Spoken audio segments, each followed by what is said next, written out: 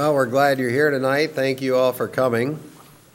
We're going to be in Malachi chapter 3 tonight, and we're going to be looking at verses 7 to 12. We'll be handling an interesting subject this evening.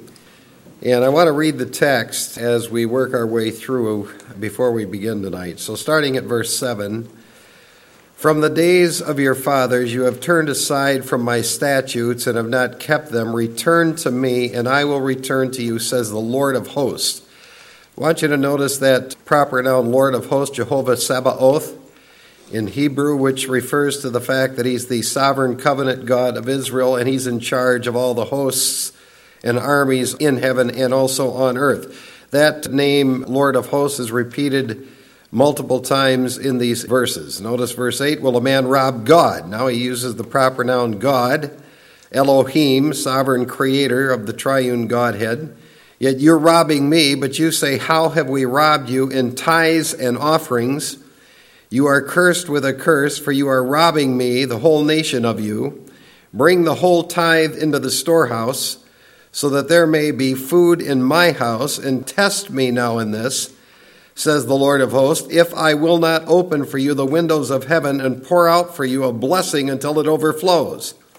Then I will rebuke the devourer for you, so that it will not destroy the fruits of the ground, nor will your vine in the field cast its grapes, says the Lord of hosts.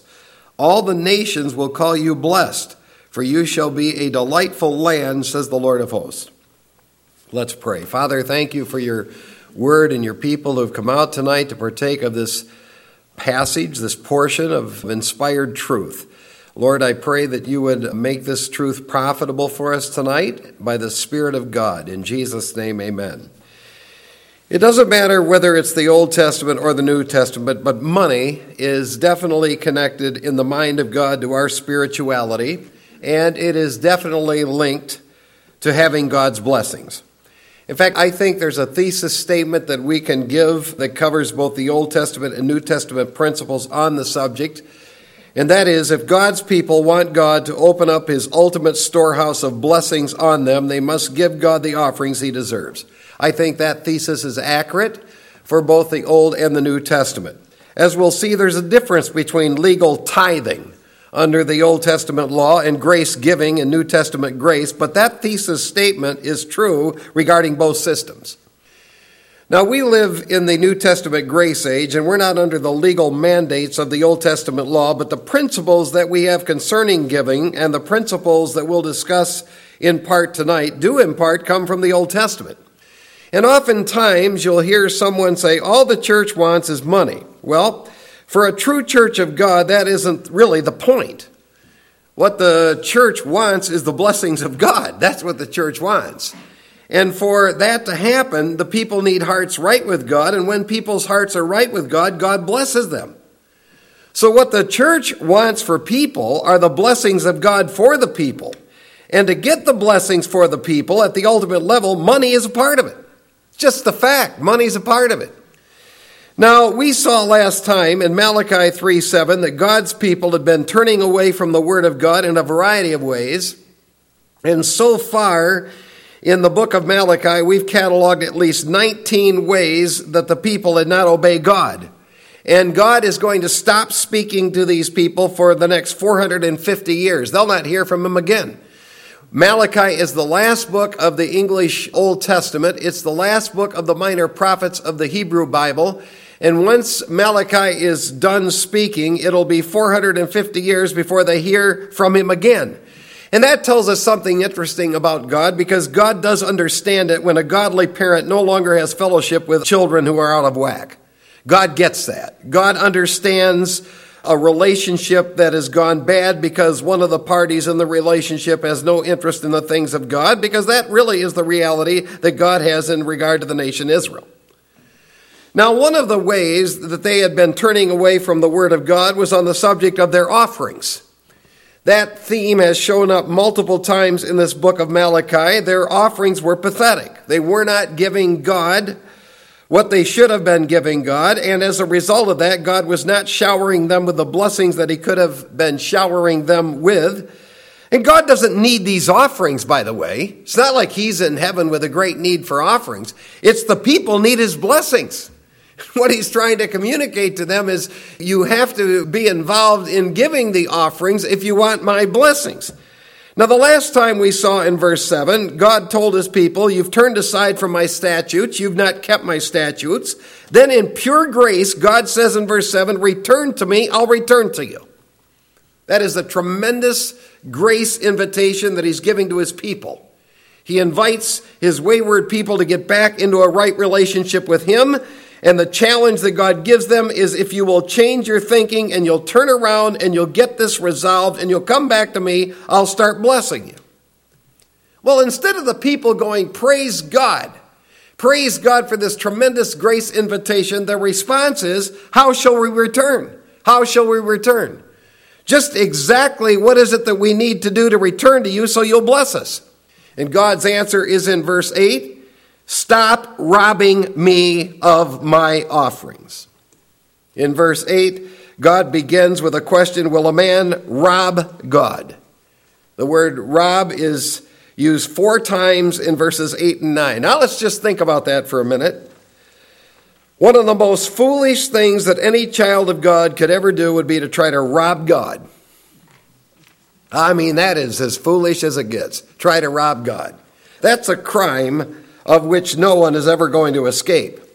Robbing God is something that really means you rob yourself. So if you rob God of something, you're going to rob yourself of everything. God isn't going to bless at the ultimate level. Now, the word rob, akaba, is one that means to deceive or defraud, to hide, to cover. So to rob God means you give something to God, but it's deceptive. It's not the right figure. You give something to God, but it's defrauding God of what really he should have. It isn't the right thing. It isn't, as it were, the right amount. Now, if a child of God tries to defraud God and not give him what he should be giving him, it's not a good recipe for the blessings of God. In fact, robbing God is serious, it's senseless, it's shameful, it's dangerous, and it's punishable. So in verse 8, God says, you've been robbing me. And the people said, well, how have we been robbing you? You know, that is just so sad to read that, because what that tells us is people can actually become so accustomed to their own spiritual lack and failure, they don't even see it anymore. I mean, people can become so delusional about their spirituality that they don't even sense what they're doing that isn't right. I mean, he's going, you've robbed me. Well, how have we robbed you? And God says, by your tithes and offerings, that's how. Now, the word tithe is a word related to 10. Giving God 10% was something that was found in the scripture actually before the Old Testament was given. In Genesis 14:20, Abraham gave 10% of what he had to Melchizedek. We'll talk about that a little later. And Jacob made a promise to God that he would give him 10% of everything. The word offering, teruma, in Hebrew is a word that often has to do with financial things that were given to support the priests. Now, the tithes and the offerings were mandatory legal offerings that Israel was required to give under the Old Testament law. Most of this went to support the ministry. It was a legal bill. It was a legal bill under Old Testament law. It was owed. It was to be paid. In Leviticus and Numbers and Deuteronomy, we get some of the specifics of the legal tithe and offering regulations. In Leviticus 27, all the tithe of the land, seed, and tree fruit belong to the Lord as a holy offering. In Leviticus 27, 1/10 of the herds and flocks were to be given to the Lord as a holy offering. In Deuteronomy chapter 12, tithes and contributions and votive promise offerings and free will offerings and firstborn offerings were to be brought to the Lord along with the burnt offerings and sacrifices. When you get to Numbers 18, the priests were to be compensated by the offerings. And in Deuteronomy 14, not only were the Levites to be supported, but some of it was to go to help the alien, orphan, and the widow. So these Old Testament tithes were legal mandated offerings that were to be given by Israel to the temple. It was like a nationwide legal income tax. Now, this tithe matter was a legal debt. And it was to be paid to the Lord. It was a legal income tax, and that the people were to go to the temple, they were to pay it. And God said, you've been robbing me of that. You haven't been doing that. Oh, you go and you give a little. But you're not giving me what you should be giving me. And since the people were not giving God the tithes that he demanded, verse 9 says, you're cursed. You're cursed with a curse. Because the whole nation has been guilty of robbing me, robbing God of the offerings he demanded and that he deserved. When we give our money to a place that God has established for offerings, it's serious worship. It's a part of worship. And we'll point that out later tonight. It's a part of worship, and God considers that money as being his, belonging to him. I mean, it's money that he considers being given to him. So according to verse 9, God says, I've put a curse on the whole nation. He says, I'm not prospering you at the level I could. I would prosper you at a level like you've never seen before, but I've been withholding my blessings on you. I've been holding my blessing on your land. He's not happy to do this, by the way. God is not pleased with the fact that he's been doing this. And the specific curse that God was putting on the nation was what he said he was going to do in Deuteronomy 28. It was a curse where God pronounced a curse on the land. This was an agricultural society, and God was just not allowing the land to produce what it should be producing. He is the Lord of hosts. He is in sovereign control of everything and every power. He can cause land to flourish, and he can cause land to be parched ground. And God had given them this land unconditionally, but he said, I'm only going to bless you in the land if you purpose to obey me. I'm giving you the land. I love you as a nation. I'm bringing you into the land. I'm giving you the land. But if you want my blessings in the land, you need to be serious about obeying me. Now, the promised land was not flourishing during the days that Malachi is writing this, and the promised land was not blossoming, because God was not permitting it to flourish, and he was not permitting it to blossom because these people weren't obeying him. They weren't giving him their offerings they owed him. And God told them that you're not going to be able to enjoy this land. You're not going to be able to prosper in this land if you don't get serious about me and my word. And I think that is true, a true principle for every single believer. If we don't get serious about God and his word, we're not going to be able to enjoy our Christian life. And God isn't going to bless us at the level he'd bless us if we were serious about him and his word. So in verse 10, God says, bring all those offerings to me. He says, I want you to bring those offerings to me, and I want you to test me on this. I want you to put me to the test. And see to it if I will not overflow you with prosperity and blessings. God says, bring me the whole tithe. That's what you need to bring me. Verse 10, bring me the whole tithe. Bring it to the temple. Bring it to me. Bring it to the temple treasury. They were bringing something. I mean, if you looked at these people, you say, wow, look at these people. They're going to worship and they're taking their offering. God's analyzing this from a whole different perspective. He's going, yeah, but they're not giving me what they should. They're not giving me what we have told them in the Word of God they're supposed to give me. So he says, you bring this to me, you test me, and see whether or not I'll shower you with blessings. I can prevent the devourer from devouring you, and I can actually see to it that your crops just flourish. So test me on this and see what I'll do. You know, I really believe that God is still in the business of being capable of doing that. He can actually prevent things from disintegrating. I mean, he can actually bless people that are faithful to him so that things last. I mean, last. They don't wear out in normal time. I mean, I really believe God can do something like that. God says, if you'll do this, if you'll get serious about bringing me the whole offering, not just part stuff, I'll pour out my blessings on you like you've never seen. What is absolutely clear from both the Old and the New Testament is that God is in sovereign control of what happens to a nation. He's in sovereign control of what happens to a state, to a city, to a church, and an individual financially. He can bless, he can curse. That's his prerogative. He's God. God does not ever and will not ever bless his people at the ultimate level when they rob him of the offerings they should be giving to him. Now, we are not under the mandatory legal tithe system of giving. We are under a grace system of giving. In fact, obligatory tithing is not the same as grace giving, and we're going to point that out tonight. But we do not want to become lax or sloppy when it comes to grace giving either. Because there is a principle that's at stake here. We want to have the right tension on us when it comes to grace giving. We certainly don't have the legal mandates on us like they had under this challenge here in Malachi, but there are some principles that we certainly can glean from this and we can apply. So what I want to do is I want to track this theme of giving through the New Testament so that we can be as accurate as we possibly can in forming our conclusions. There are two parts to the way I want to do this. First of all, New Testament observations about legal tithing. There are four main observations I want to make about legal tithing in the Scriptures. And the first observation I want to make is the concept of giving God 10% did start before the Old Testament law. I want us to understand that. Abraham gave an offering of 10% of everything he had to Melchizedek, and you can read this on your own in Genesis chapter 14, where he gave Melchizedek 10% of everything. There's no evidence that God legally demanded that of Abraham. There's no evidence that God legally required that of Abraham. In fact, just the opposite, it seems that Abraham did that of his own free will.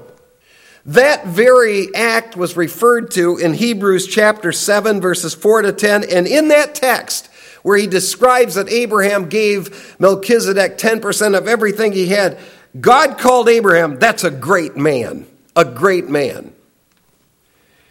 The 10% he gave, and you can read it. I would challenge you to do it. Read it in Genesis and in Hebrews. The 10% that he gave was 10% of everything. He gave Melchizedek 10% of the money, 10% of the cattle, 10% of the sheep, 10% of the produce, 10% of the crops. It was an incredible offer. It would have been worth an astronomical sum of money. Now, many people start when it comes to money at 10%, but the vast majority of spiritually minded people end up giving quite a bit more than 10%.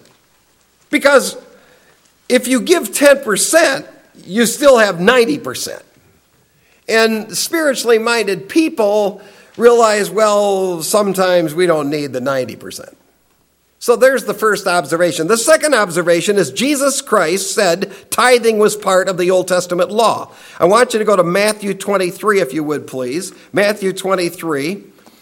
And I want you to notice verse 23 of Matthew chapter 23. This is a very important verse. Matthew 23:23. Woe to you, scribes and Pharisees, hypocrites, for you tithe mint and dill and cumin, and have neglected the weightier provisions of the law. Do you see that? Tithing was under the law. Justice and mercy and faithfulness, but these are the things you should have done without neglecting the others.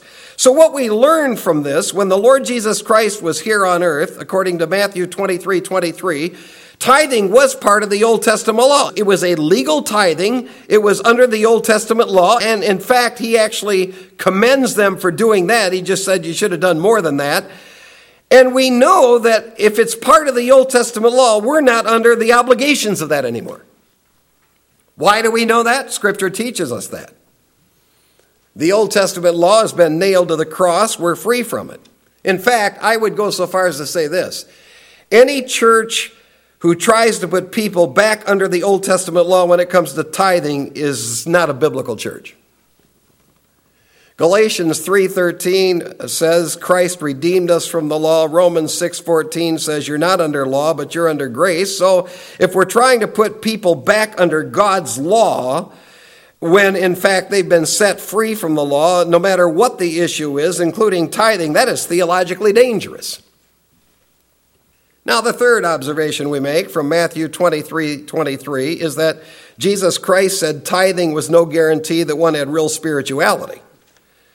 Obviously, in verse 23, you had these scribes and Pharisees and these hypocrites. They were meticulous about their tithing, but they didn't love the Lord.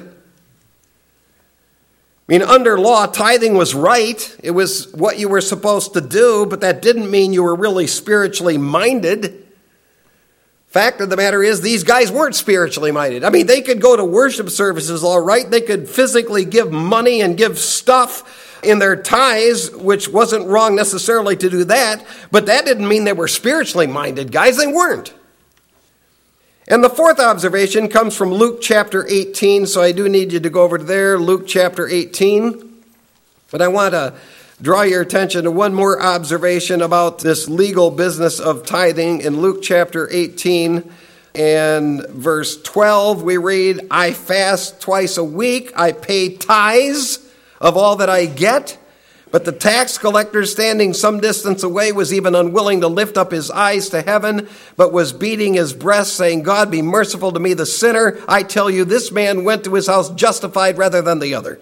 So the fourth observation is Jesus Christ said tithing was no guarantee one was justified.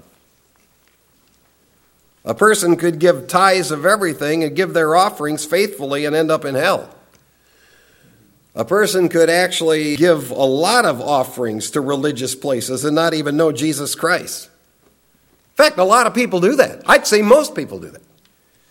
Most people give their money to religious places, but they don't know the Lord Jesus Christ as their personal Savior. So there is the first part I wanted to cover tonight, New Testament observations about legal tithing. Now the second part is New Testament observations about grace giving.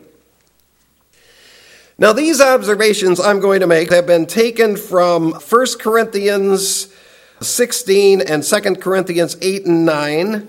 And so, first of all, we're going to start over in 2 Corinthians chapter 8, and I want you to get your Bibles open to there, if you would, please. We'll end up coming back to Malachi, so I haven't forgotten about that. But we're going to go on a little journey now through principles of New Testament grace giving. Through these years, we've taught these principles in this church. Observations we can make about New Testament grace giving. Number one, grace giving that is liberal giving is not determined by dollar amount, but by sacrifice amount. Notice verse 2, that in a great ordeal of affliction, 2 Corinthians 8:2, that in a great ordeal of affliction, their abundance of joy and deep poverty overflowed the wealth of their liberality. For I testify that according to their ability and beyond their ability, they gave of their own accord. So, obviously, the thing that struck God and Paul was the fact that here were poor people, deep poverty people, and yet they were willing to make a sacrifice and give this offering. So there's principle or observation number one. Grace giving that God classifies as liberal giving is not determined by dollar amount, but by the sacrifice amount. Remember that story of the widow and the 2 mites? I mean, she goes in there and puts in 2 mites, and there are other guys putting in hundreds and thousands of dollars. And Jesus is there, and he goes, I'll tell you what, that woman right there gave more than all of these people combined. Why? Because she gave out of her need. So there's principle number one in grace giving. Principle number two, observation number two, grace giving is given out of one's own volition. Verse 3, they gave of their own accord. That's what you read in verse 3. In other words, when you give in grace, you make up your own mind what you're going to give. You decide it yourself. This is not manipulated giving. A church should never try to manipulate people into giving. This is not manipulated giving. This is giving of your own accord. Sometimes churches do things to try to get people to give. They'll shame people. Or they'll come up with these manipulative matching gift promise things to try and prompt people. That's wrong. That's not grace giving. Grace giving is giving in which a person determines of their own volition what it is they want to give. God isn't pleased with manipulative giving. That's not grace giving at all. Now, the third observation is grace giving considers it a privilege to give. Notice verse 4, begging us with much urging for the favor of participation in the support of the saints. These were people who were giving under the grace age principles of giving, and they are just so happy to be giving, they're begging Paul take their money. That's the right attitude. People that are right with the Lord under grace and giving their offerings to the Lord, they don't give it to get something, although they will get something. But the motive that's driving them is what a privilege we have. What a privilege we have. God has entrusted us with this, and it's a privilege for us to give this to the Lord. I mean, that was their attitude.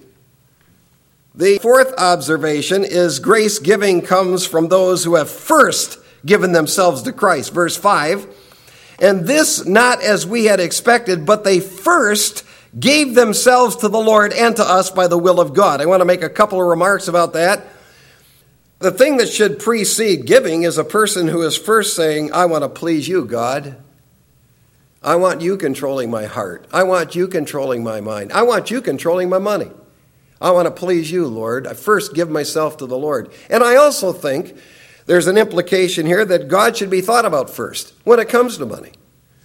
I think that should be something that a grace person who recognizes what God has given them in salvation, that's the way they think. They think in terms of, God, I want to give you something. I'm so thankful for what you've given me, and I want to give this back to you. I mean, that's grace giving. You first give yourself to the Lord. Now, the fifth observation is grace giving is not by commandment or by demanded giving. Notice verse 8. I'm not speaking this as a command, but as proving through the earnestness of others the sincerity of your love also. Grace giving is not something that ever should be commanded in the church. It is not Old Testament law tithing. It is giving. Giving. It's not legal income tax like Old Testament legal tithing. It is giving, and it should not be demanded, and it should not be a commandment given to the people. The sixth observation is grace giving is based on what one has, not what one doesn't have. Notice verse 12. For if the readiness is present, it is acceptable according to what a person has, not according to what he does not have. I have never agreed with credit card giving. I've never agreed with that because of this principle right here. Credit card giving usually is giving based on a person thinking, well, sometime in the future I'll have the money and I can pay the credit card bill. That's not grace giving. That's not biblical giving. And I know that all of these places put online, here's our giving. Boy, punch online and put your credit card in and give. That's one of the reasons, by the way, you can't do that to Texas Corners Bible Church. We do not take, we've had people contact us many times from all over this country. Well, how come we don't have where people can give by credit card? Here's the reason. This is one of the reasons right here. This is why faith pledge systems and faith promises are wrong. Because people are told and they're challenged to make a pledge based on what they think they might be able to give. That's what a faith promise pledge is. You actually try to come up with a figure that you think you'll be able to give. That's not grace giving. Grace giving is based on what you have. It's based on what you have, not on what you don't have or what you think you might have. That's grace giving. Now, the seventh observation is grace giving is equality giving, not an excuse for not giving. Verse 13, for this is not for the ease of others and for your affliction, but by way of equality. Now, the equal principle that is at stake with everyone is God's people need to be giving based on what they have. Some people have more, some people have less. Some people can give more, some people can't give as much. This principle is not designed to promote ease in some and affliction for another. And that's why it can't be percentage giving. Because you see, if it's percentage giving, you could say, well, okay, if everybody gives 10%, then the person who's making $100 a week giving 10%, I mean, you're talking about a major sacrifice. They're giving $10 of $100 a week. But you take somebody who's making $10,000 a week, giving 10% is $1,000 a week. They still have $9,000 a week left over. That's not the same in the sacrifice arena. And that is why there's no percentage in grace giving. Because grace giving is sacrificial giving for each individual based on what they have. So what Paul is basically saying there in verse 18 is there's an equality principle. The equality principle is you base giving on what you have, and the amount is determined by what you have. It's not designed to be an amount that puts ease on one and puts a heavy burden on another. It's an amount that you determine that is realistic, that is between you and the Lord. Now, the eighth principle is grace giving is giving that understands if we give sparingly, we'll reap sparingly. If we give bountifully, we'll reap bountifully. Chapter 9, verse 6 says of 2 Corinthians, now I say, he who sows sparingly will also reap sparingly. He who sows bountifully will also reap bountifully. I mean, I'm just going to challenge you at the end. Why don't you test God and see if it's true? In 1 year. Test God and see if it's true. The principle is certainly true. If you decide you're going to give to God graciously and generously, you will discover you will reap graciously and generously. If you discover that you're going to sow sparingly, you are going to reap sparingly. God does bless proportionally to what a person gives. It's his words making the statement, I'm not. I'm just pointing out the words. Now, the ninth observation is grace giving is giving that is purposed in one's own heart. Notice verse 7 of chapter 9 of 2 Corinthians. Each one must do just as he has purposed in his own heart. In his heart. This is a real personal issue, and I don't think that people should ever be manipulated by some outside pleading or begging or promotion or pressure. I think grace giving needs to come out of the heart of the believer. A person needs to come to his own terms about what she thinks she should give. If it's a couple, that couple needs to come up with their own conclusions on what they should give that is a generous, gracious gift to the Lord every single week. And we'll bring that out in just a moment. Every single week. I think that is the mindset of grace giving. Grace giving is of one's heart. A person needs to think about it. A person needs to pray about it.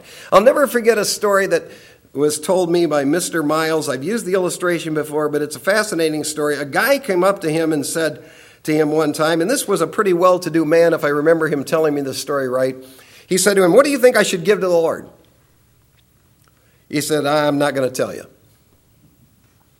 He said, "Because for me to tell you, I would have to know everything about your finances, and frankly, I just don't want to know. But I will tell you what to do. You get alone with God.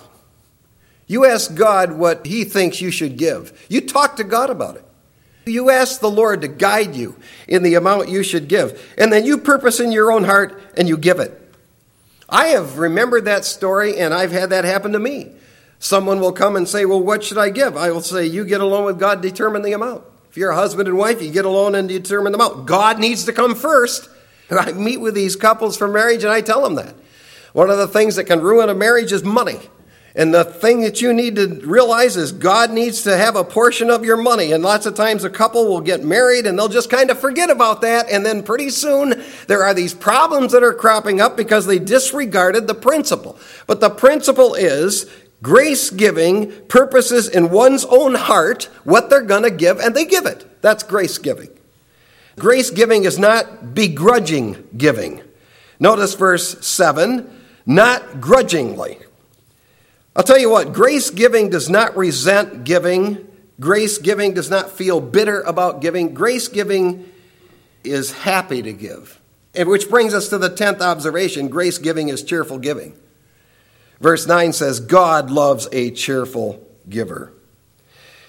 You know, one of the things that is just a good thing to do, and you don't do this in front of people, this is between you and God, is when you're bringing him your offering, just kind of talk to the Lord about it and recap all the things he's blessed you with.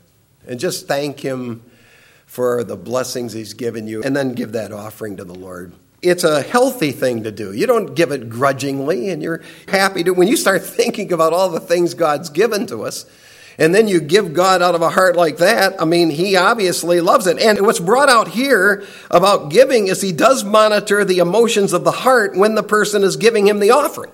So somebody who's just going over there thinking, I'm under some legal mandate to give, and I got to give, and I don't want to give, but I'm going to give this anyway. I mean, that isn't doing anything. In fact, that is not going to bring the blessings of God in any way, shape, or form, because God loves a cheerful giver. The 11th observation is grace giving. Realize God will richly bless everything in the life of grace givers. Notice what we read in verse 11 of chapter 9. You will be enriched in everything for all liberality, which through us is producing thanksgiving to God. God says, I'll tell you what, you take my principles seriously in giving, I'll bless you in everything. You'll be blessed in your life. You'll be blessed in your spiritual growth. You'll be blessed in the way I'll use you. You'll be blessed in the way that you are able to grasp the Word of God.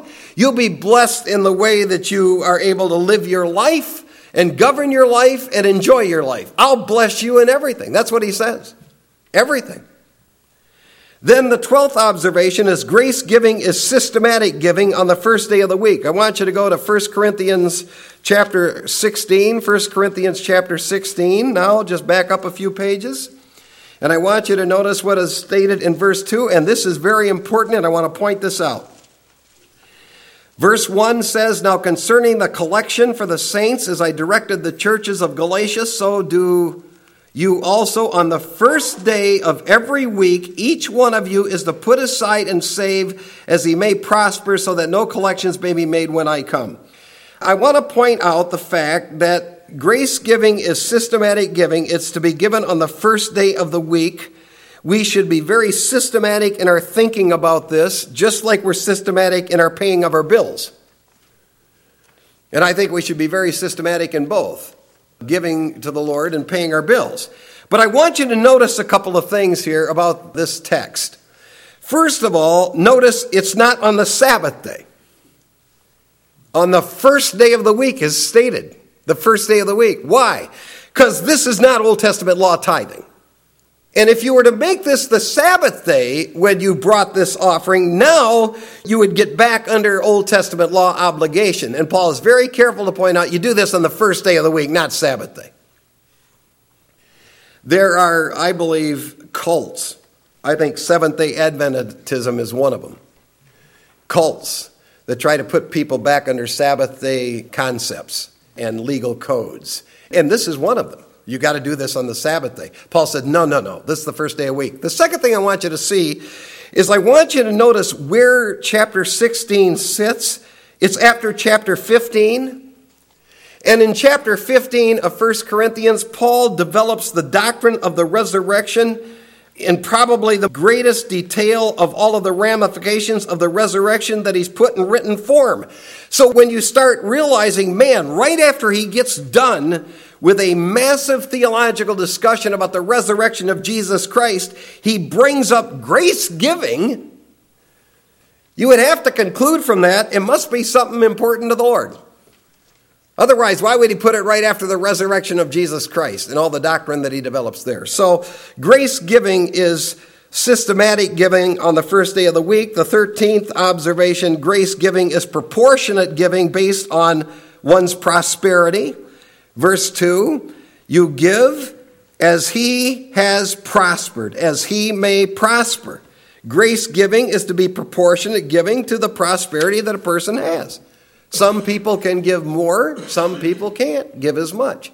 But grace giving is to be proportionate giving to what God has given a person. And finally, grace giving is to be private giving, not public notoriety giving. Verse 2, on the first day of every week, each one of you is to put aside. You don't broadcast this. You don't broadcast this. You just do this privately before the Lord. God keeps the records. He obviously watches his people, he monitors them, and he sees what they give in both the Old and the New Testament. We are to give systematically, sacrificially, generously, privately, as God has prospered us. And Paul said, you'll reap what you sow. So, look, I'm not going to go try to manipulate you to do anything. You do what you want with this. I'm laying it out for you, but you do what you want with it. Now, I want you to go back to Malachi 3. And I want you to notice how Malachi ends the section after he discusses all of this. In Malachi 3:12, he says, if you do this, you test me, and you see whether or not I'll shower you with blessings. And then he says, all the nations will call you blessed, for you shall be a delightful land, says the Lord of hosts. God says in Malachi 3:12, if you'll start giving me what I should be given, then all the people around, all the nations will call you blessed and realize God is blessing this land. We have some people in this church, many people, that give way more than 10%. I know that for fact. For fact. I don't broadcast it, but I know it for fact. And we also have people sending us in offerings from all over the nation. That's a fact, and we've never asked for a dime. God, in his grace, has apparently worked in several people, and they have seen fit to just support this ministry, and God has seen fit to bless us abundantly. A while back, we did a memorial service, and some of the funeral home guys asked me, how long did it take you to pay off this nearly $3 million for this new sanctuary? I said, by God's grace, 7 years. One of the men from the funeral home said, who's not part of a church, you know, the giving at this church is amazingly high. I said to both of them, there's nothing we do here that's real flashy. I said, we pray, we promote reverent worship, and we're very serious about systematic study of the Word of God. And both of those men who are not from this church said, we know that. Do you know what that means? Do you know what that says? God has made a statement to other churches. There are people that are in other churches, they're realizing, God's blessing that church. Why? We have people who love the Lord. We have people who love the Word. We have people who pray, and we have people who give. And because of that, others know, boy, they're overflowing with blessings. I'm going to leave you with two thoughts from this text tonight. You do whatever you want with them. We're not going to dictate, command, mandate anything. You do what you want with them. Number one, why don't you follow the New Testament grace-giving principles for 1 year and see what God does?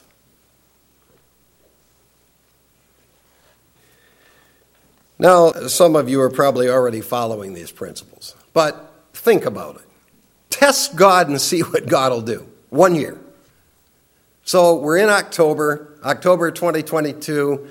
You privately apply whatever you want to apply. I'm not manipulating this. I'm just laying this out. You apply whatever you want to apply. And in October, if we're still here, 2023, take a look and see what God did. See if he hasn't done some amazing things in the year. Secondly, remember this, and this is true in the Old and the New Testament, when we rob God, we rob ourselves.